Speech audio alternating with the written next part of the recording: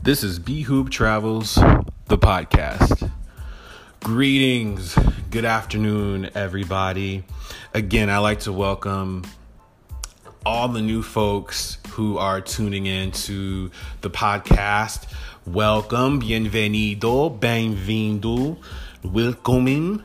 That's me trying to say thank you, or excuse me, welcome in German. I don't know. Somebody told me how I did with that one. But yeah, thanks again for the folks that have been following me.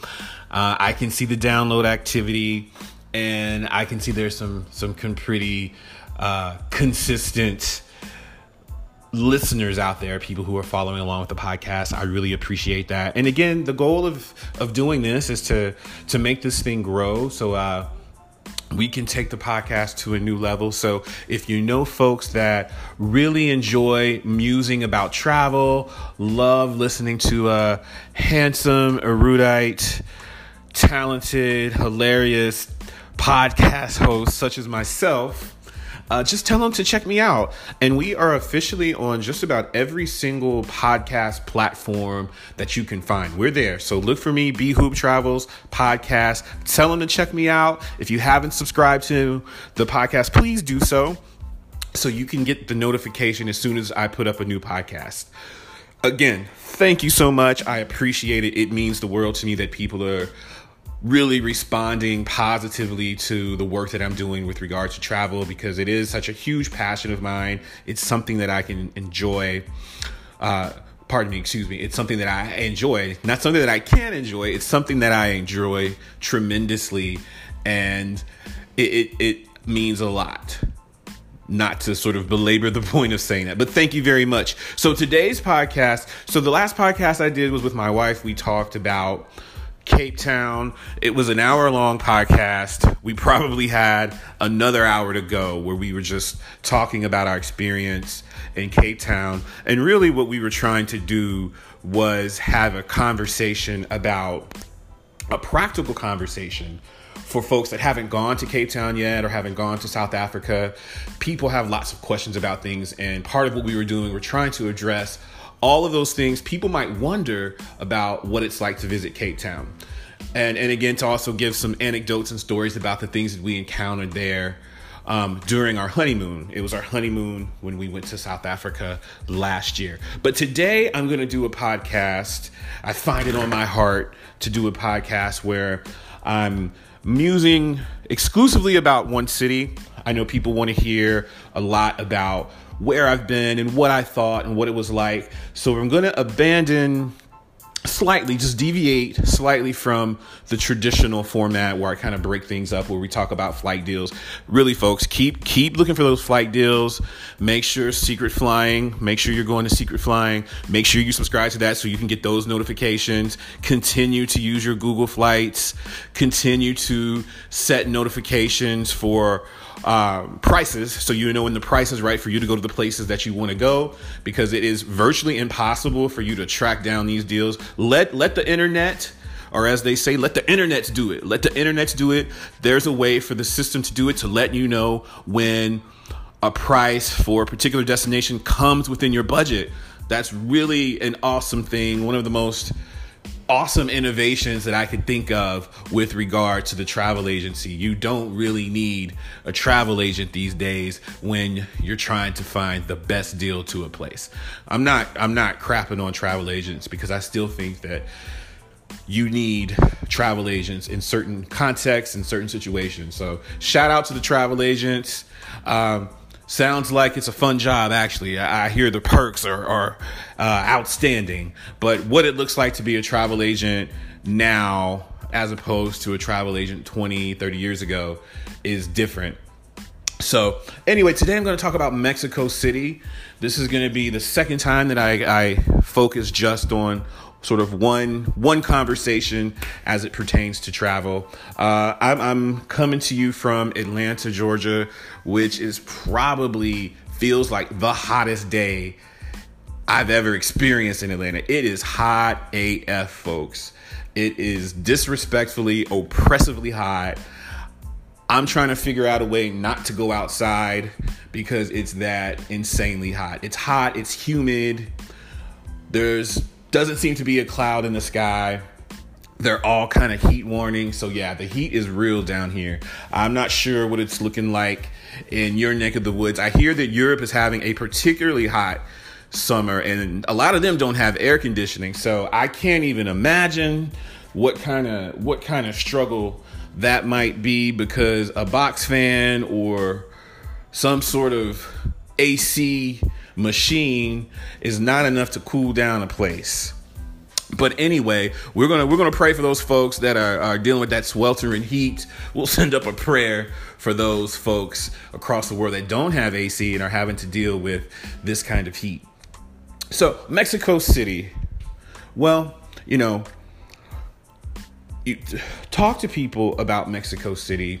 Well, I was speaking to friends, letting them know that this is a place that was on my list to see. I've always kind of been intrigued and fascinated with huge mega cities. So your Mexico Cities, your Sao Paulos, and I have an interest in Latin America given my studies, because I'm I'm a double major, but I have a degree in Spanish literature. So the countries of Central, South, and the Iberian Peninsula have always been places and cultures that are of particular interest for me. So Mexico City is humongous. We're one of the largest cities in the world. It's up there with like your Tokyos, and it's up there with your Mumbai's. It's hectic, to say the very least. Your Lagos, which I hear Lagos, Nigeria, is going to be this mega city in the next like 50 years. Something like 88 million people will be living in the Lagos metropolitan area, which will make it the most populated city in the world. I can't even imagine what it would be like to live in a city of 88 million people, and even the implications of that. How is the government going to respond to such a population increase, and what are they doing now to prepare for this kind of thing? I haven't been to Lagos yet. I hear that already traffic is insufferable there. Traffic will make you want to swan dive off of a cliff. I hear it's nothing to play with. So I'm just trying to wrap my head around this idea of sort of 88 million people living in Lagos. Hope they are doing the proper planning infrastructure-wise, because it sounds like it would be a really miserable place to live in. If you just can't get around, if it takes you 4 hours to get to work, then, you don't have a quality of life. How about that? There's no question about quality of life. The issue is that you just don't have a quality of life. But yeah, that's crazy. So Mexico City. Now, you talk to people about Mexico City, I often got weird responses that I felt like were weird, because people, and again, I'm going to go in a little bit on people that call themselves quote unquote travelers or world travelers.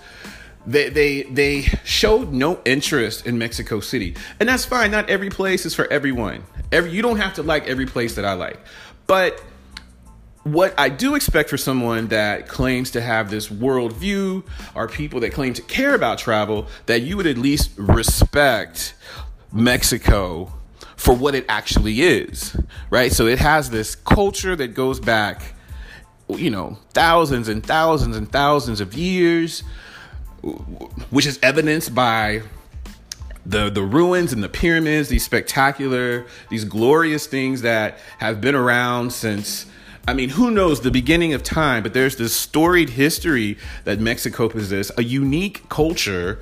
And I know I might overuse the word rich, but no, there's this rich culture there, this beautiful culture there that it's undeniable. And I can't understand why people, particularly Americans, will kind of disregard or sort of discredit Mexico. And I think a lot of it has to do with the American media, the sort of portrayals and the ideas that get put in our minds about Mexico. And we kind of relegate it to this place where you go for vacation in Cancun or the beach. And there's a lot more talk about the criminal things that go on and the corruption. And that's a part of its story. But again, there's a lot more to Mexico City. So if you're telling me that you care about travel and I talk to you about going to Mexico City and you're like, man, I'm not interested, or I don't really want to talk about it, or why would you go? You know, people just think it's this huge, undifferentiated mass of nothing. No, Mexico's dope, y'all. Mexico's super dope. Mexico City, super dope. You've got Guadalajara, super dope.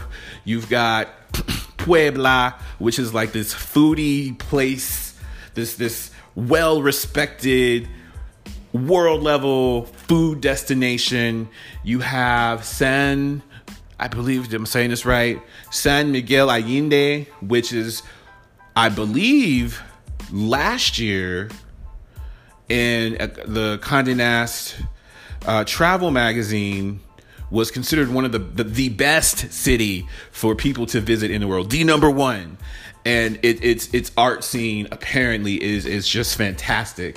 But it's definitely on my list. And you have Tulum, you have Mérida, you have all these great cities to visit, have all these wonderful cities to visit with spectacular architecture, gorgeous architecture, intricate architecture. I don't know why people wouldn't check for Mexico, because Mexico is dope. I haven't been to all of those places yet. I've only been to Mexico City, which, you know, is the biggest city in the country. But I ride for Mexico City, and I want to encourage other people to do so as well. It's not that far. It doesn't take that long to get there. It's not super expensive. Now, granted, there are some parts of Mexico that you don't need to be in. We don't have any business being in a lot of these places that are often kind of out. These small cities where a lot of the concentrated poverty and a lot of the drug activity and some of the violence goes. So that's real. But when we're talking about Mexico City, we're not dealing with a place that has a super high crime rate. In fact, the crime rate is right along the line, I believe, of the crime rate of a city like Philadelphia, which is the information that I received. So if you've been to Philly, or if you live in a place that has higher crime incidents, then you should think about what I'm saying. And if you have like an aversion to going to Mexico, then I think this should put it in its proper perspective. Not every place in Mexico is that bad. So at any rate, I'm going to start talking a little more about my trip to Mexico City. And again, that was the way that people responded. People kind of had I'm not really interested in hearing about it, or I don't want to go. There's no interest in me wanting to go because it doesn't really mean that much. It sounds basic. Everybody goes to Mexico, but the truth is, I feel like a lot of Americans do not know the real Mexico. Now, Mexico City, where did I go? I went close to 2 years ago. And again, I'm always emphasizing the importance of setting these notifications with Google Flights or Expedia, letting them know the amount of money your budget is for a particular ticket. And like I told you before, the system will let you know the minute that it becomes available. It will send you one. And there's Airfare Watchdog. I used to use that too. So that tells you what they do. They look out for these kind of things, and they have the algorithms and the computer capability to hook us all up with affordable or the cheapest prices that it could find. So anyway, I'm on my way to the barbershop. It's early on, I think like a Tuesday morning. I'm headed around the corner to the barbershop to get, make this receding hairline look as full as possible. So I'm on my way there and I get a notification. I probably decided that I wanted to go to Mexico City a couple of months before, but I wasn't going to pay $600-$700. And I think this was, it was during the summer. So the prices kind of skew toward the high end during the summer. I wasn't paying $600-$700 to go to Mexico City. I felt like I could get a better deal. And two, I just didn't have that kind of money to spend on a ticket. So I said, look, Airfare watchdog. I got $250. I'm trying to spend with you. I don't want to spend a penny more. So it sends me a notification on the way to the barbershop a couple of months later. It's like, we found a deal for you. It was $216 round trip from Atlanta to Mexico City for the dates that I wanted. Immediately, I stop my car and I book it. You got to book it. I know sometimes, it's not easy to do that because you got to check in with work. You got to possibly make arrangements, because the truth of the matter is the window of time you have isn't that great. They might sell out those tickets within an hour or within 2 hours. So I say that with a caveat. So if you're going to benefit from these, then you have to be in a position where you can book that ticket immediately. And I don't know what to tell people who aren't in that position. I'm not sure how to instruct you what to do, because again, the time range, it can be pretty narrow, but sometimes it's not. Sometimes they have multiple windows of times that you can travel on a reduced rate, and it's not a thing. So it all depends. But I went ahead and booked it. I pulled over in front of LA Fitness. There was nobody in the parking lot. It was just me and my car and my phone. And I went ahead and booked it. I booked it, got my haircut, went home, booked a hotel. So I woke up that morning with no idea that I'd be booking a trip, going to Mexico, going to one of my bucket list places. And within a couple hours, I was booked and I had a hotel and I was all set to go to Mexico. And this, now that I think about it, this was a really interesting time in my life. I was in a new, loving, passionate, mind-blowing relationship with my now wife. We were just started to date, kind of 2 months into dating. And the Kanye West, I'm a Kanye West fan. I don't know if everybody is, but I like Kanye West. I don't like a lot of his shenanigans, and there's some stuff that I can't defend straight up. I can't defend everything that he does, but I'm much more of a fan of early Kanye West. The later Kanye West stuff isn't stuff that I particularly like. I can't really rock with some of his new stuff, but St. Pablo tour was going to happen the same week that I went to Mexico City. And the St. Pablo tour was hands down the best concert experience I've ever experienced. The best concert experience I ever experienced is probably a really poor choice of words, but that's what it really comes down to. I had an amazing time at the concert, and then 2 days later, I get to go to Mexico City, and I'm in love. And maybe the night before I went to Mexico City, I went to my favorite restaurant in Atlanta called The Optimist. If you're in Atlanta, check out The Optimist. If you want some real great seafood in a high-end kind of place that isn't pretentious, in a cool neighborhood, go to The Optimist. Really, really cool take on doing seafood. But yeah, so that was going on that week. So that was just a stellar week for me. But anyway, so I booked my trip. I'm all ready to go. And let's see, we flew from Atlanta. I had to change. So it wasn't direct. It was on American Airlines. I typically don't fly American Airlines. I'm a Delta guy. One, I'm from Atlanta. Two, I think they're just the best. But I flew American Airlines and it was fine. There's nothing wrong. I didn't have a bad experience or anything, but we flew from Atlanta to Dallas. And then I had about an hour layover in Dallas. Not Love, but DFW Field. DFW, sorry, not Love Field. But I flew from Dallas to Mexico City. So I think it took I was in Mexico City probably about noon. So I'm thinking I left Atlanta probably about, I think I had a 6 a.m. flight or 7 a.m. flight, which got me to Dallas about 8 something Central Time. And then I think there was like a 10 o'clock, 9:45 flight from Dallas to Mexico City. So yeah, so it didn't take long. It's, it's not like you're flying to Europe or flying to Asia or Africa or anything. It doesn't take that long. And getting through the airport in Mexico City, it's pretty easy. No muss, no fuss. I think I was deplaned, went through customs, and was in a cab within 45 minutes.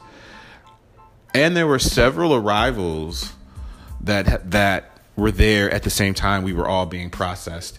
The airport it's okay. Not super modern or super glamorous looking, but it's a decent airport. And like I said, getting through customs wasn't an issue. Although I do remember just notably here that when I got to Mexico City, you just like you do at any other international part, or if you're coming in from another country, you got to get your bags so they can be inspected. Some places have folks that actually go through your bags and inspect them and let you go your way. They don't always inspect everyone. So, like, for example, JFK, I'm thinking of the last place that I flew into where they had people standing waiting to check your things. JFK kind of randomly picks people as you were walking out the door to inspect your bags. Now, in Mexico City, they have, I guess you could argue, more of a democratic way of doing it. It's kind of like a game show, and there's a wall, and there's a green light and a red light, and you press the button before you can advance through the door. If it goes green, you walk through the door. If it goes red, you have to stop, and then one of the customs agents will search your bags. So I didn't do something right. I don't think I got the right paper to proceed, because I went there, I pressed it, it was green, and then you had to show this paperwork, some sort of, I guess, visa that you get when you arrive. But I gave it to them and it was the wrong one, so I had to go back, and then I got the right one, and then when I came back, it was red. So that meant one of the folks had to search my bags. And you know, it's always a little unnerving because you start to think about all the things that could be inside your bag. I don't do drugs. I don't have a weapon. But for some reason, unknown to me, I was afraid that I might have drugs or a weapon in the bag, which is complete, like the height of cognitive dissonance, which makes no sense. But you know, I cleared. They didn't find anything. But yeah, you can get pretty irrational when you're in customs sometimes. But anywho, I get through, and I trying to figure out how I'm going to get into town, because the airport, like most cities, the airport is outside of the city, sometimes in a suburb. And I didn't know, this was when Uber and Lyft, they don't have Lyft. Uber was starting to become a thing globally. So I was looking for the place. I was in the airport trying to Google where I could find the rideshare area. There didn't seem to be a rideshare area at that time. However, I'd like to believe now, with the rising popularity of Uber and rideshares, that they have a designated area, especially in a city with 20 million people or so. But at that time, it wasn't there. I couldn't find it. I speak Spanish. I asked around. I didn't have any luck. I wanted to avoid taking a taxi. I was told by friends that had been to Mexico City, or some of my Mexican friends, to avoid doing the taxis if you can. But if you had to, chances are you would be okay. Well, what I ended up doing, and which I recommend to you if you're in a situation where you're feeling you don't have transportation, you didn't set a car service up. I could have done that, set up a car service or find a car service. But right in the front of the elevator were these booths with these corporate run cab service. And then there's a dispatcher there that you pay. And this is the case at many of the airports around the world. So you feel safer. You're not hailing a cab in front of the airport and you don't know who it is or where it's coming from. You know that you've paid for the cab already, so you don't even have to pay the person. and you have a receipt, there's some sort of record of you entering this cab or being assigned to this cab. So there's a greater sense of security knowing that there is a dispatcher and there is this local company with some credentials. So I felt safe. So that's what I did. So I went and went to one of the booths, spoke with the dispatcher, paid my money. I think it was like $12 or $13 for me to go from the airport to the center city. And I was staying in an area called Reforma. Reforma is the business part. It's like the downtown, lots of multinational enterprises and firms and companies. I saw Price Waterhouse, Deloitte, a lot of I believe I even saw Pepsi, the restaurants around my hotel, California Pizza Kitchen, PF Chang's, all of the chain restaurants that we're familiar with here in the United States, were a stone's throw from my hotel in Reforma. And there are lots of great hotels. I think across the street from me was the Four Seasons. So this is, I would imagine, where a lot of foreigners stay when they come to Mexico City. So the ride in from the airport wasn't too terribly long. I was expecting a lot more traffic. Thankfully, the roads were clear, surprisingly. So it wasn't an issue.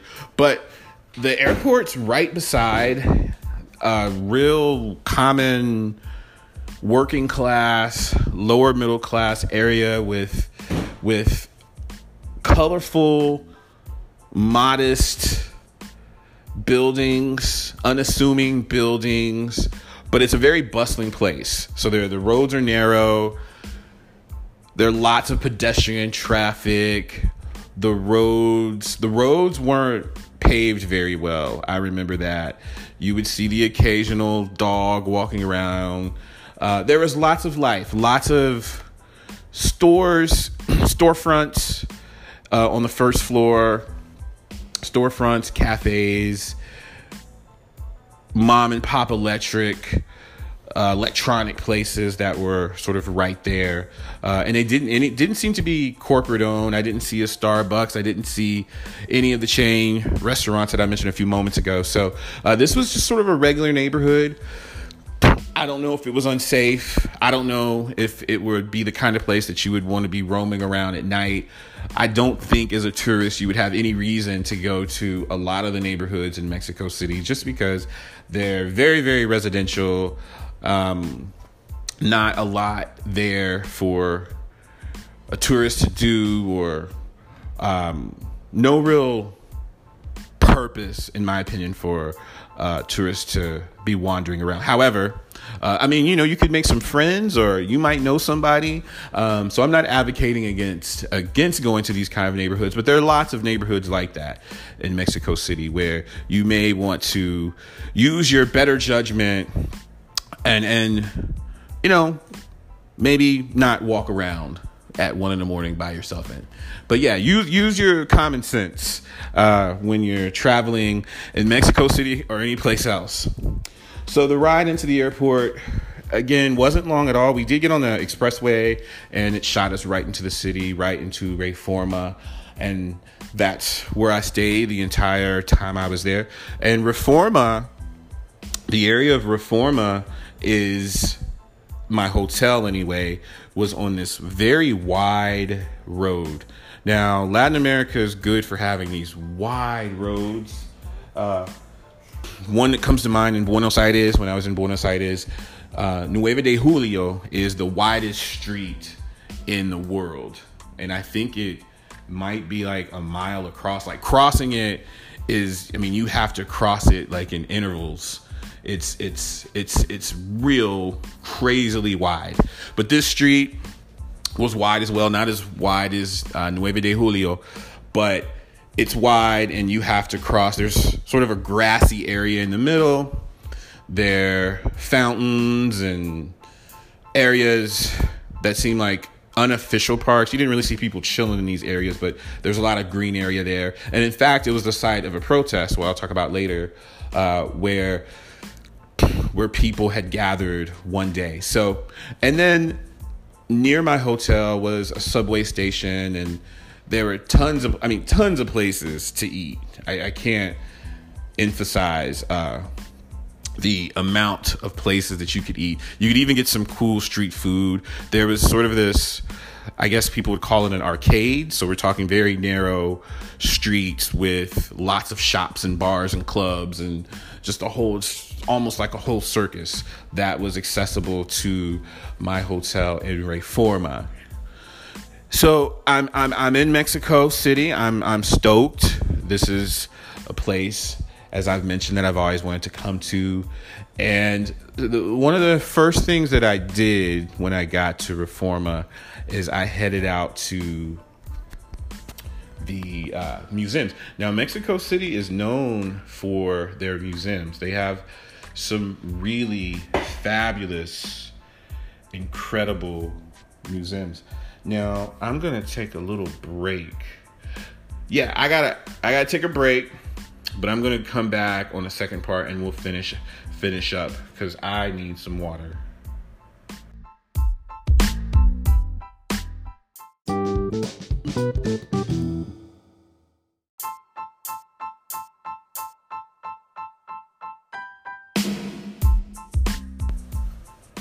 Okay, everybody, I'm back. I had to get a quick drink of water. I have to remind myself to keep something to drink beside my desk when I'm podcasting because I can start running off at the mouth and get a real bad case of cotton mouth. So I sound like I'm chewing molasses or something. But anyway, so we're talking about Mexico City, and I have just arrived in what they call DF, Distrito Federal. So I'm there. I'm stoked because I'm checking off place on my bucket list. But the first thing that I did when I got there, because now Mexico City has the second largest concentration of museums of any city in the world. There are literally museums. This place is crawling with museums, and we're not just talking about like any old kind of museums that, commemorate like mud or origami paper or something. No, these are really, I'll have to say, significant kind of museums that are dedicated to art or science or some sort of social justice. But first one I visited was Museo Nacional de Antropología, which was not that far. I actually walked from my hotel. I probably should have taken a Lyft or an Uber, but I was feeling good. The weather was great that day. I was there in September. It was the weather in Mexico City. Now, mind you, this isn't, on the beach like a lot of the places that we know in Mexico City. This is actually in the center of the country, so it's quite mountainous. So I want to say it was a couple of thousand feet above sea level. No, I think it was 7,000 feet above sea level, which was that's more than a mile. We can talk about how high in altitude Mexico City is later, because on that walk is when I learned what altitude sickness is after coming to Mexico City.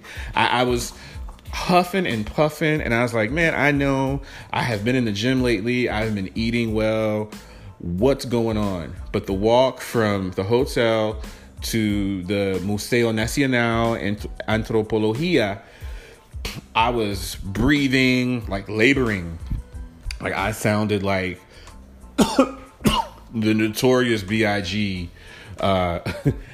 When I was trying to walk, and I think I was talking on the phone to my brother, who remarked on what I sounded like as I was walking there. But yeah, so the air's thinner there, and if you're not accustomed to it, it causes you to do a lot more work when you're breathing. And you can also get sick. You can get a headache, which I experienced later on, which is, I figured it out. I diagnosed myself by typing like headache in Mexico City, Googling that, and then that's how I was able to figure out what was going on. But anyway, the Museo Nacional Antropología, which is in the Miguel Hidalgo region. But it is incredible, just stunning. It holds the most important collection of pre-Hispanic art. Areas that are dedicated to the history of Mexico, like the Chapultepec Castle. There's all kind of dope photography. It's big. So you go in, there's a place for you to leave your bags, and it was maybe like $5 or $6 to get in. But this museum's considered to be one of the most important museums in Mexico's, and it houses these very famous murals, the World of Maya and the map of Mesoamerica, which are very respected and well known.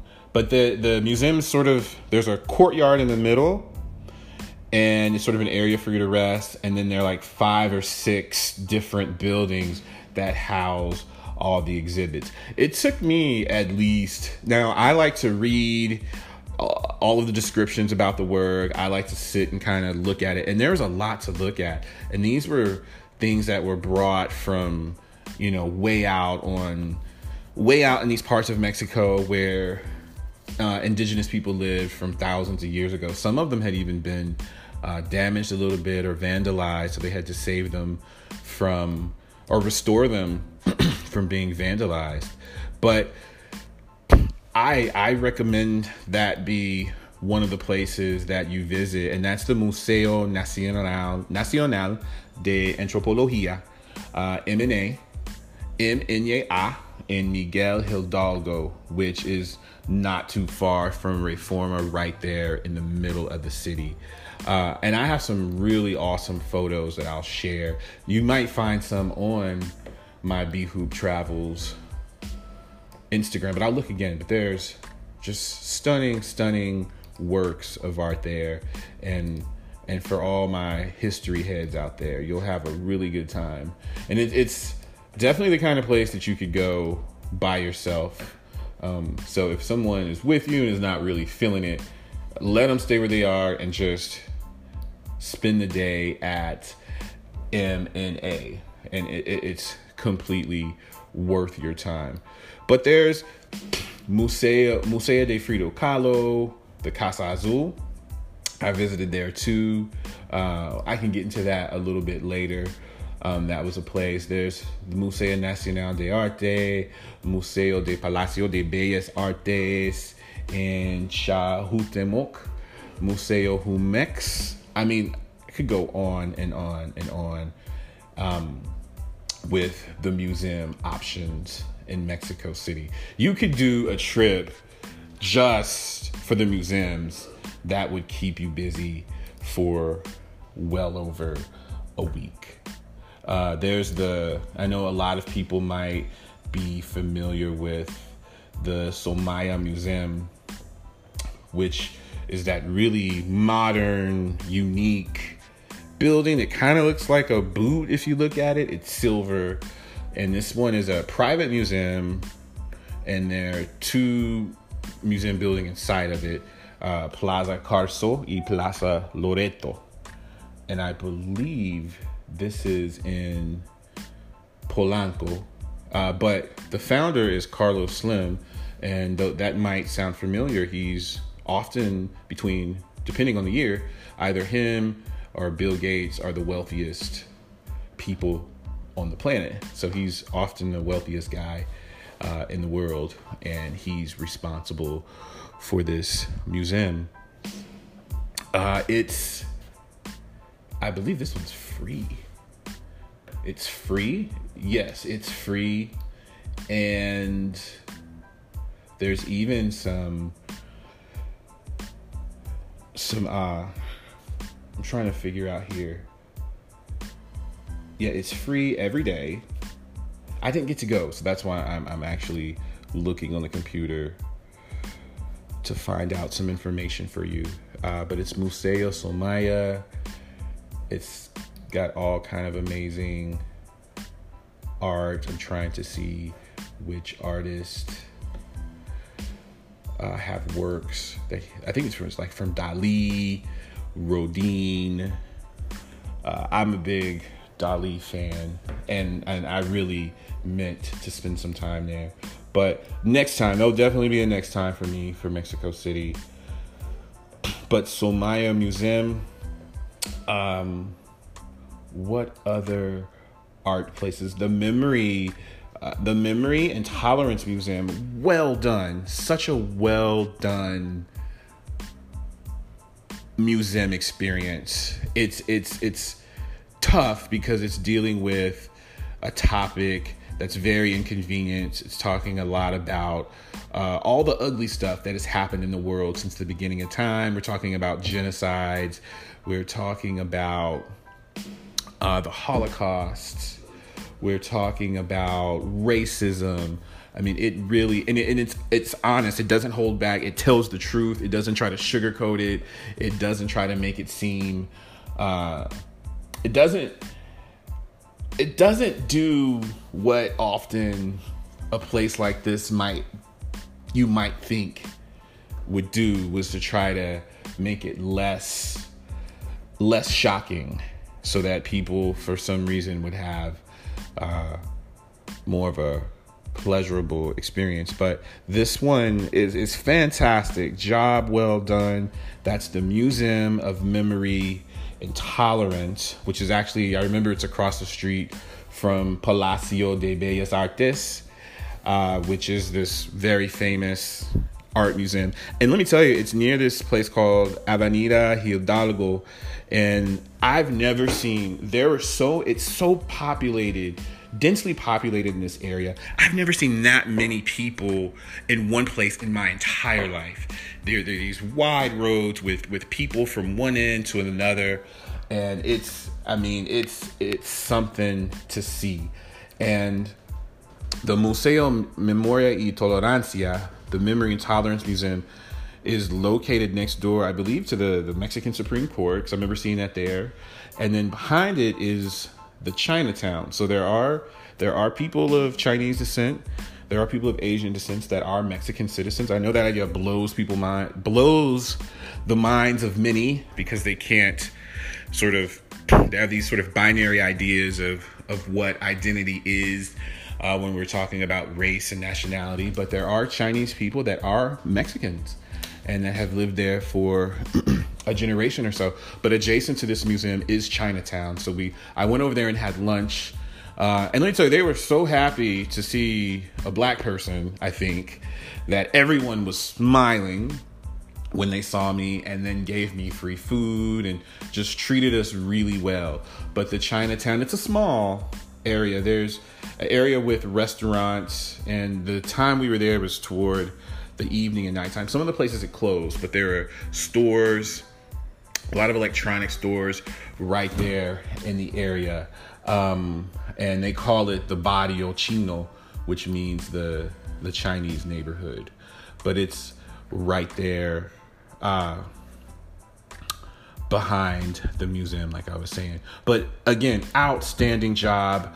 Applause, applause, applause. They did such a amazing job with that museum, just telling the truth about the civil rights movement, the genocide that happened in Cambodia, things that were happening in Eastern Europe, all the stuff that was going on with the wall in Germany, things that were happening in Rwanda, just lots of information. And then there's also they address the issue with the border between Mexico and the United States. They talk about racism, racist images in the media. Great, job well done. They did a fantastic job. And you can purchase headphones that will interpret for you. So if you don't speak Spanish, or if you do speak Spanish and would rather hear it in English, which was my case, you can purchase the headphones, and it gives you a walking tour of the museum and explain everything to you in English. But yeah, an absolute must for you if you are in Mexico City. So that was, I think I did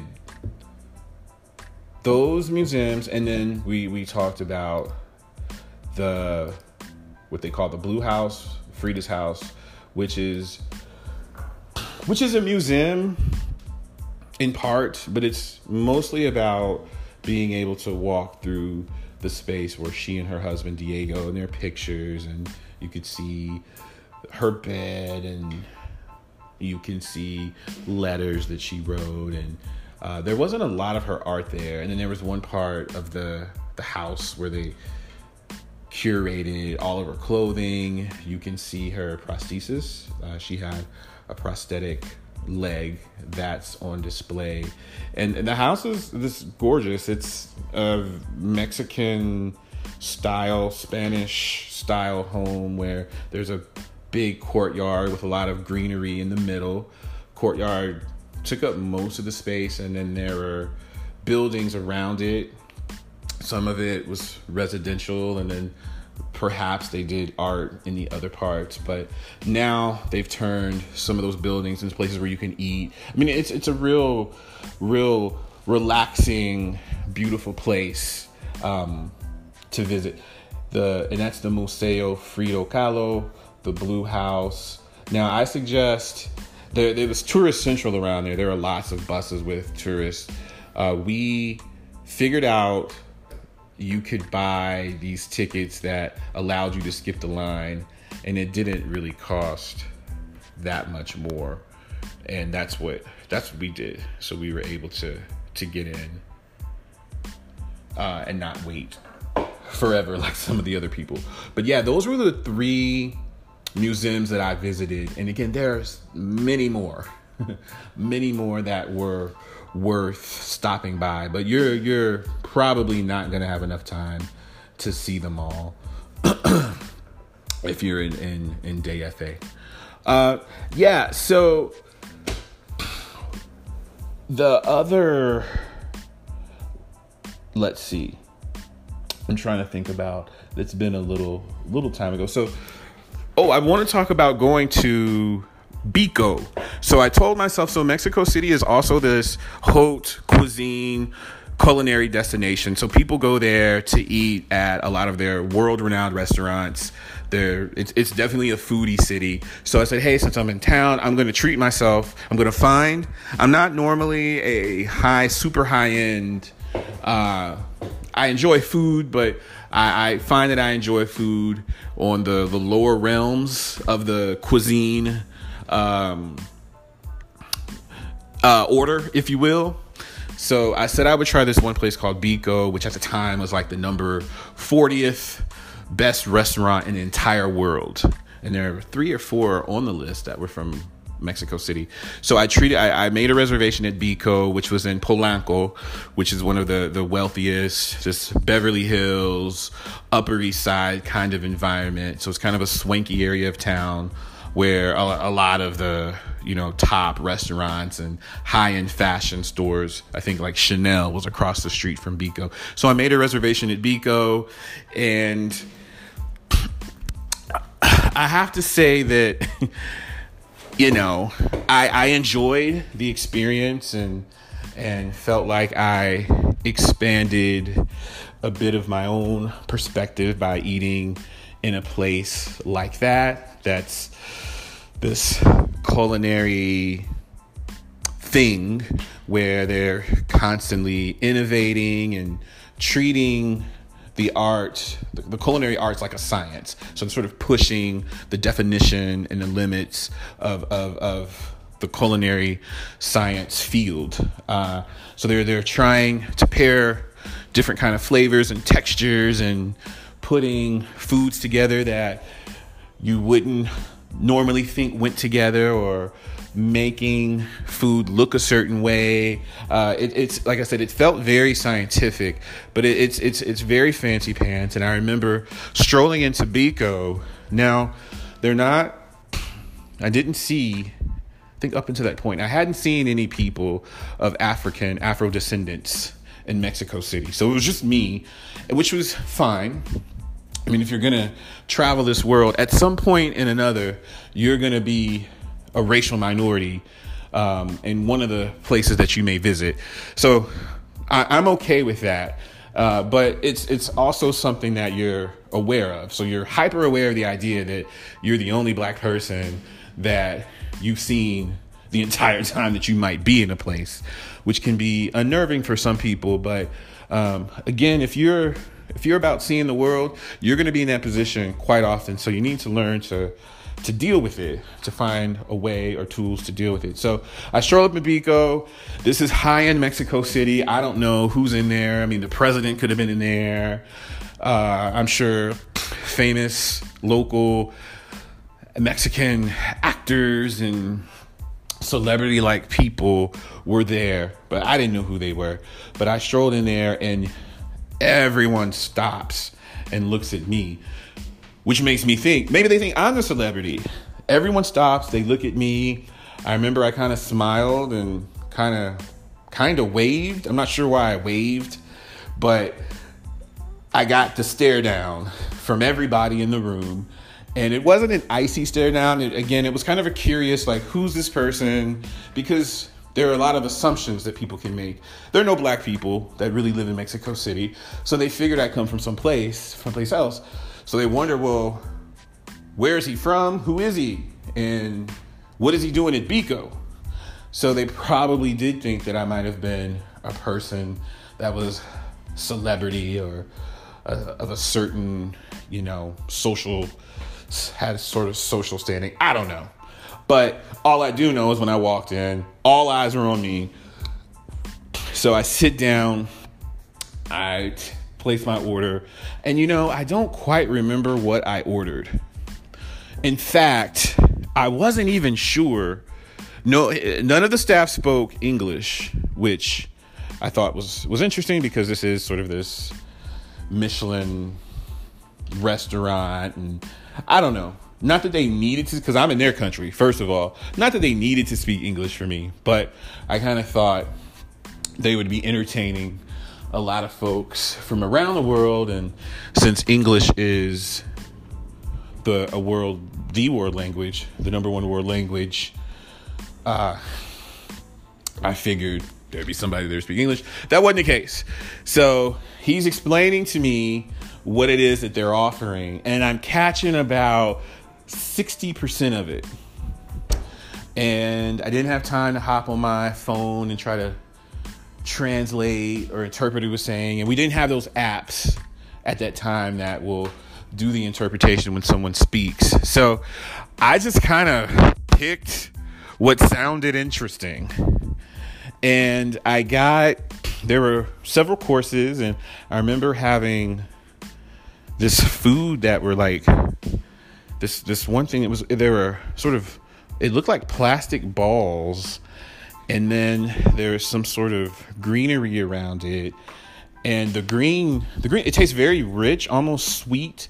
And then these balls were, I don't know, I thought they might be potatoes at first. I wasn't sure, so I kind of took a stab at them. When I did, the ball burst, and there was this sort of liquid in there. And so I went ahead and put a couple of them in my mouth, and they were warm. It was very, very warm.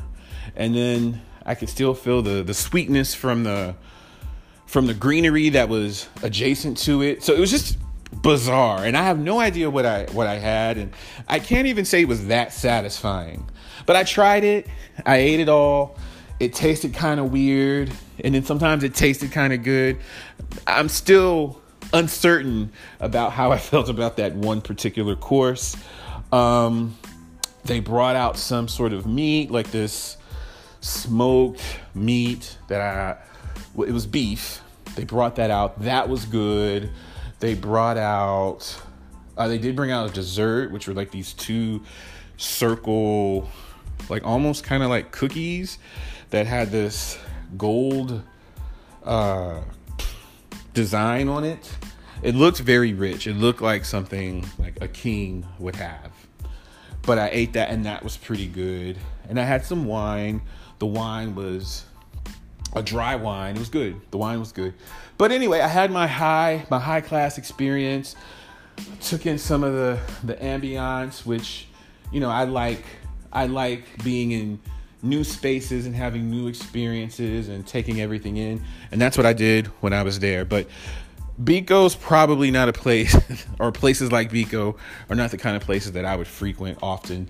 And the cool thing is that it wasn't super expensive. The price levels for things in Mexico City are fairly reasonable. I'm sure that meal would have gone for, $150 in New York or LA, or maybe even here in Atlanta. I'm not sure, but I paid $50, and that was before tip. And I left the guy a tip. I don't know.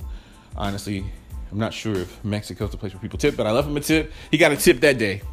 But yeah, so that was Biko. So I go to Biko, I come home, and just cut to me like 2 hours later, walking down to that arcade that I was talking about, where there were the restaurants, and it was always hopping down there seemed like at any time of the day. So I went down there and I found some street food.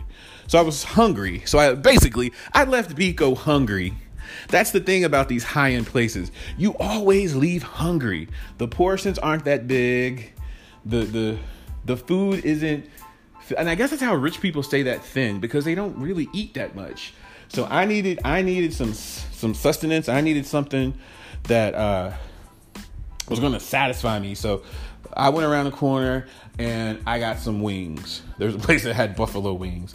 That's where I went, and I was good for the night.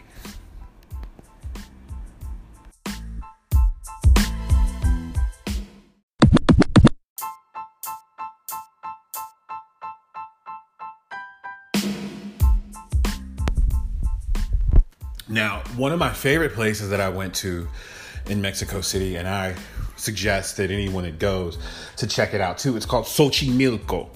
That's spelled Xochimilco. Xochimilco. So that sounds like a S. But Xochimilco is a part of Mexico City, way out. It took me forever to get there. I Ubered out there.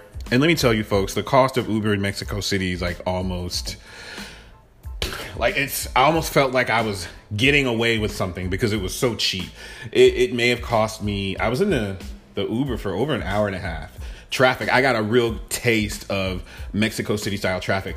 But I went out far outside the city, saw lots of mountains, and yeah, it was away from the city. It took about an hour and a half to get there. Xochimilco is essentially a town, but there's a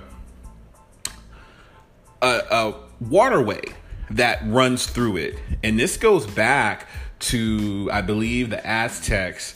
And this was a way that people would transport. So they would use the river with boats to sort of get to where they needed to go. So today, you can go to Xochimilco. They have tons of these colorful boats, these ornate, colorful boats that people party on. So you can rent a boat. They'll sell you some liquor. Some people have food on it. I saw some people that had a mariachi band. The boats have cool names. There was one boat called the Beyonce. Can't remember the name of my boat, but there are these colorful boats that sort of litter this thoroughfare, and people live on this thoroughfare. They don't have access to roads, so they use boats to get from here and there to places that they want to go. So for an hour, we rented a boat. We had a guy drive us on the boat.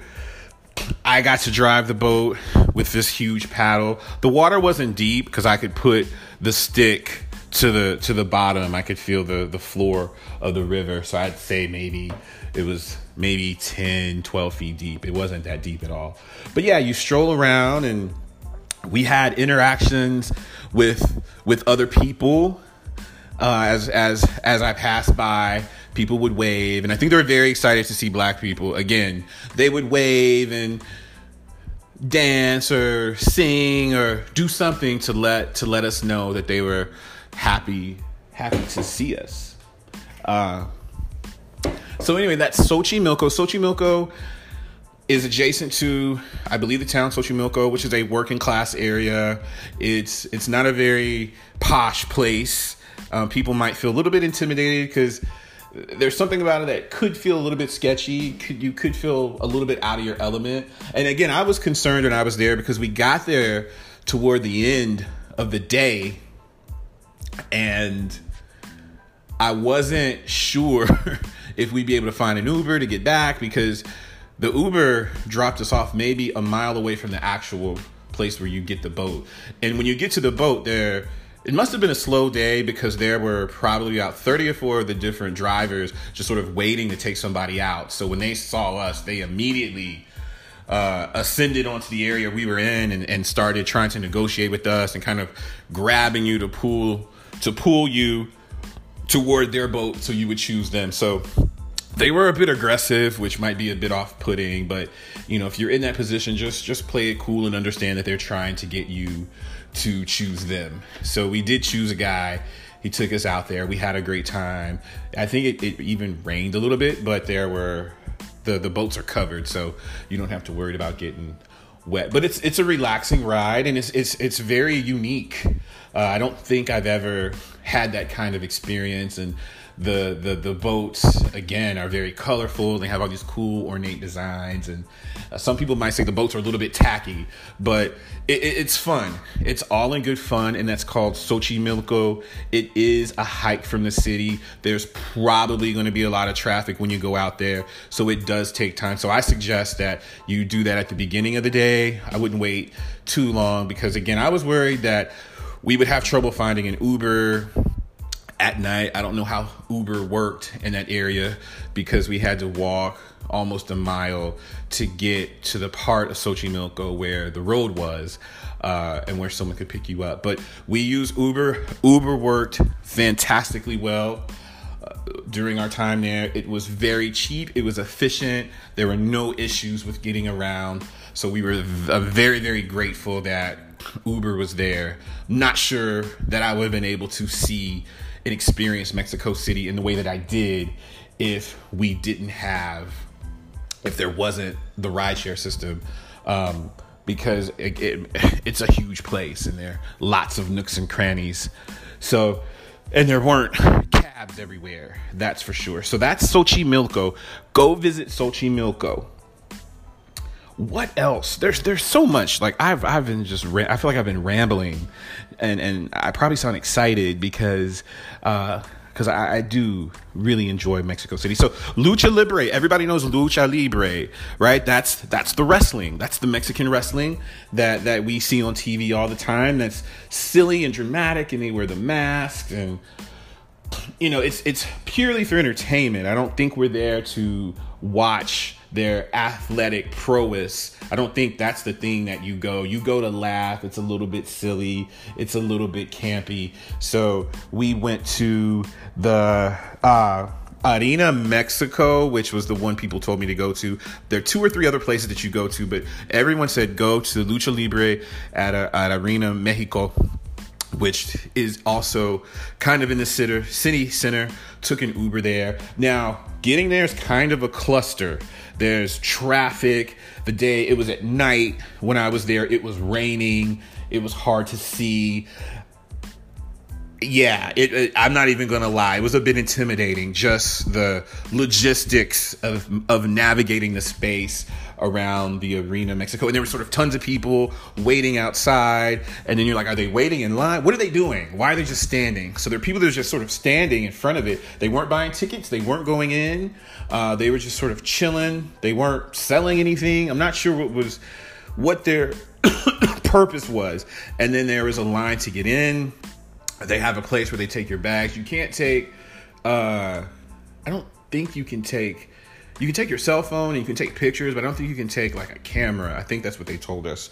But you go in, it's a sports venue, and there's places where you can buy snacks, and there are restrooms, and you can buy the masks that you see. They sell those everywhere. I did get some of the popcorn. So they like to put hot sauce on the popcorn. They like to put all this kind of spicy stuff on the popcorn. So you can buy popcorn and you can like I said, by a whole host of other snacks. So we did see a lucha libre match, and it's a lot of fun. You're there to be entertained, not, admire their athletic prowess, as I stated before. So that's going to be at the Arena Mexico. But again, prepare yourself for a bit of an intimidating experience, especially if you don't speak English. I had to use Spanish a lot to navigate that particular space because there wasn't anything in English, and it didn't seem like anybody around there. I just got the feeling that I needed to kick into my Spanish, and that's what I did. But yeah, prepare yourself if you go. Now, I'm not discouraging you, because I think you should go. And maybe they have, if you would feel more comfortable, they may have some sort of travel group with a guide that can take people. I'm sure that happens all the time. Go to Viator or Groupon. Well, not Groupon. I don't think they do Groupon there, but go to Viator.com. They have all kind of excursions, and I'm sure they could set you up with a lucha libre experience. Very, very, very dope. Okay, wow, I've talked about so many different things. So there's Teotihuacan. I hope I said that correct. Those are the pyramids. There's some ruins outside of, and these are some of the most significant ruins in Mexico. But these are pyramids and ruins of an old ancient city that are outside of Mexico. Now, the way I got there, excuse me, was I had an Uber driver that picked me up from the Museo. Ooh, did I say Museo like that? My Spanish teacher would be very, very disappointed. From Museo de Tolerancia. He picked us up there. We had a great conversation. Very friendly guy, upbeat guy. I told him that I wanted to go out to the pyramids, and he said he would take us. And he offered us a price, and we accepted that price. So the next day he came to the hotel and picked us up and took us out to, excuse me, to the pyramids. So, like I said, these are some of the most significant pyramids in the entire country. I remember reading that these pyramids, the city that were around the pyramids, was a real bustling, thriving one, and it had a huge population, maybe the second largest population in the world at that time. So we're talking thousands and thousands of years ago. And I believe this even predated the Aztecs and the Incas. But there's one huge pyramid. There's a street in the middle. And there are a few other pyramids. But it's all really sort of otherworldly to see. And you can climb up the pyramids if you want. Took everything out of me. These must have been some very small people, because the steps are very small. So they were very narrow steps that were at a very steep grade. So coming up and coming down was particularly challenging. It was a lot more challenging than it looked. So I did go up one, and I was sweating buckets by the time I got up there. And then there's a pyramid that's probably 2 times taller than the one that I did, but the line for that was massive. You can climb up that one if you want to. And the day that I was there was some sort of traditional celebration where people got dressed in native indigenous gear, and they were chanting, and someone was drumming, and if you were just rolling up on it, you'd be very confused, because you would sort of wonder, wait a minute, I thought all the people that were a part of that community have died off. But no, these were people who were paying homage to all of that, and they were there that day. So it's pretty awesome. And I actually have footage of them doing their dances, the tribal dances, and all the movements, and having all the the traditional clothing with plumage, and it was really beautiful, very, very decorative and ornate. But it was definitely a real treat to see all of that. And these pyramids are, again, about 30 minutes outside of Mexico City. And on the way there, we had lunch. We went to lunch at this neighborhood spot. I tried pulque, which is a fermented plant. Pulque, Pulce. And it's frothy. I had a strawberry version, and it doesn't taste like much. It's kind of this frothy, and there's a hint of strawberry. You don't taste alcohol, but I tell you what, 5 minutes you feel it. So it packs a serious alcoholic punch. So it's the kind of thing where you would down a bunch of them thinking that, hey, I don't feel anything, and then cut to 20 minutes later and you're on the floor in a fetal position. But yeah, it was some pretty powerful stuff. My friend warned me to take it easy, don't drink too much. But it's called pulque, and we had that at a restaurant kind of in the neighborhood that he took me by. So it's Teotihuacan. I think that's, please forgive me, I know that I'm butchering it, but yeah, include that on your itinerary. There are Viator packages. There are folks that will take you out there in groups if you want to go visit. We saw lots of different groups there. It's the kind of thing that will take all day, and you can just explore. Great Instagram pic opportunities if that's your thing, or if that's why you were going in the first place, then that's the place that you need to go while you're in Mexico City, because you're guaranteed to get some pretty awesome images. But that was one of my favorite places when I was there. Man, I could just go on and on about all the things that I did when I was there. Another restaurant, Corazon de Maguey, the Heart of Maguey. That's a restaurant where I had some really stellar, top shelf, if you will, kind of guacamole. And what they do is they put dead grasshoppers on top of it. So I tried it. Just, of course, you had to say that you tried it. And it was crunchy, as one would expect. It just gave it more of a crunchy texture, but it didn't really repulse me. But they are these little grasshoppers, and they're dead, and they kind of look like, the way grasshoppers do when you need fish bait. But that's how they do it at Corazon de Maguey. It's in an adorable colonial kind of neighborhood with brick streets. I did see a Wingstop, so I told myself if Corazon de Maguey didn't work out, I could just walk over to Wingstop and get me some American-style wings. So I had that backup. They had some really good street food over there. I got some churros. These were homemade churros. These were, again, put any churro I've ever had to shame. And I'm talking to you, Costco. Costco has those whack churros that they sell, but I buy them anyway. But anyway, that was a restaurant that I suggest you go to if you're going to be in Mexico City. And again, you can take Uber to get there. It's not that far out and didn't cost that much for us to get there. So lastly, the other cool experience that I had in Mexico City is I have a classmate from high school who is this big time entertainment executive who works at Televisa Angel, which is sort of the NBC of Mexico. It's a major TV station, and she's also a producer, so she produces shows. So I reached out to her, and she invited me to come out to the set of one of her shows and attend a taping. And it was a sort of a late night, sort of a Seth Meyers kind of situation where people come in and celebs come in and they talk about, the latest movie or whatever it is that they're doing. So I sat in on, you may know Paulina Rubio.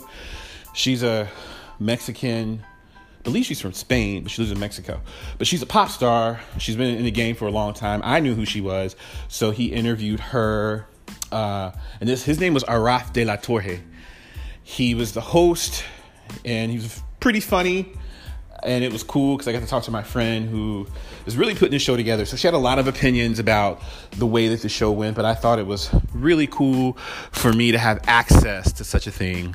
And it's always, and I tell people, it's always really good to try to keep in touch with people. You never know who you know and what they're doing. And, it just doesn't pay to make an effort to say hi to people sometimes. So I'm glad I was able to connect with her, and I'm very thankful that she allowed me access to such a space that not a lot of people get to do. And it was a very unique thing that I was able to experience.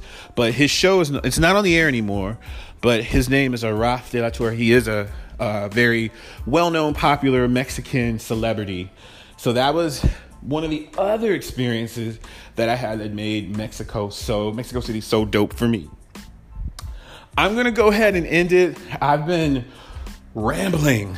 I felt like there's been so much to say about how dynamic and fascinating and intriguing Mexico City is. And if all of this sounds good to you, then I really implore you to go ahead and do it for yourself. Book a trip to Mexico City. Book a trip to Mexico City. Do what I did. Find you a good deal.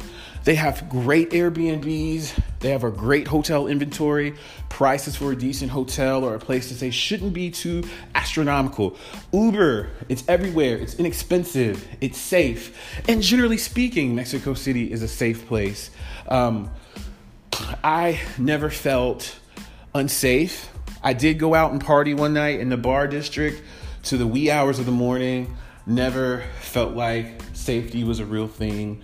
But of course, it is a major world city, so you've always got to watch your back. But by and large, not an unreasonably dangerous place. Like I told you before, there's a museum scene that's like no other. World-class city. To me, Mexico City is the epitome of a world-class city. And when we talk about world-class cities, we need to make sure that we include Mexico City because it is fascinating. But thanks for tuning in with me. I had a lot to say. I feel like I'm running out of breath. I don't know if you ever had all these ideas in your head and you're just trying to get them out. But thanks for tuning in to B Hoop Travels. Take care. Bye.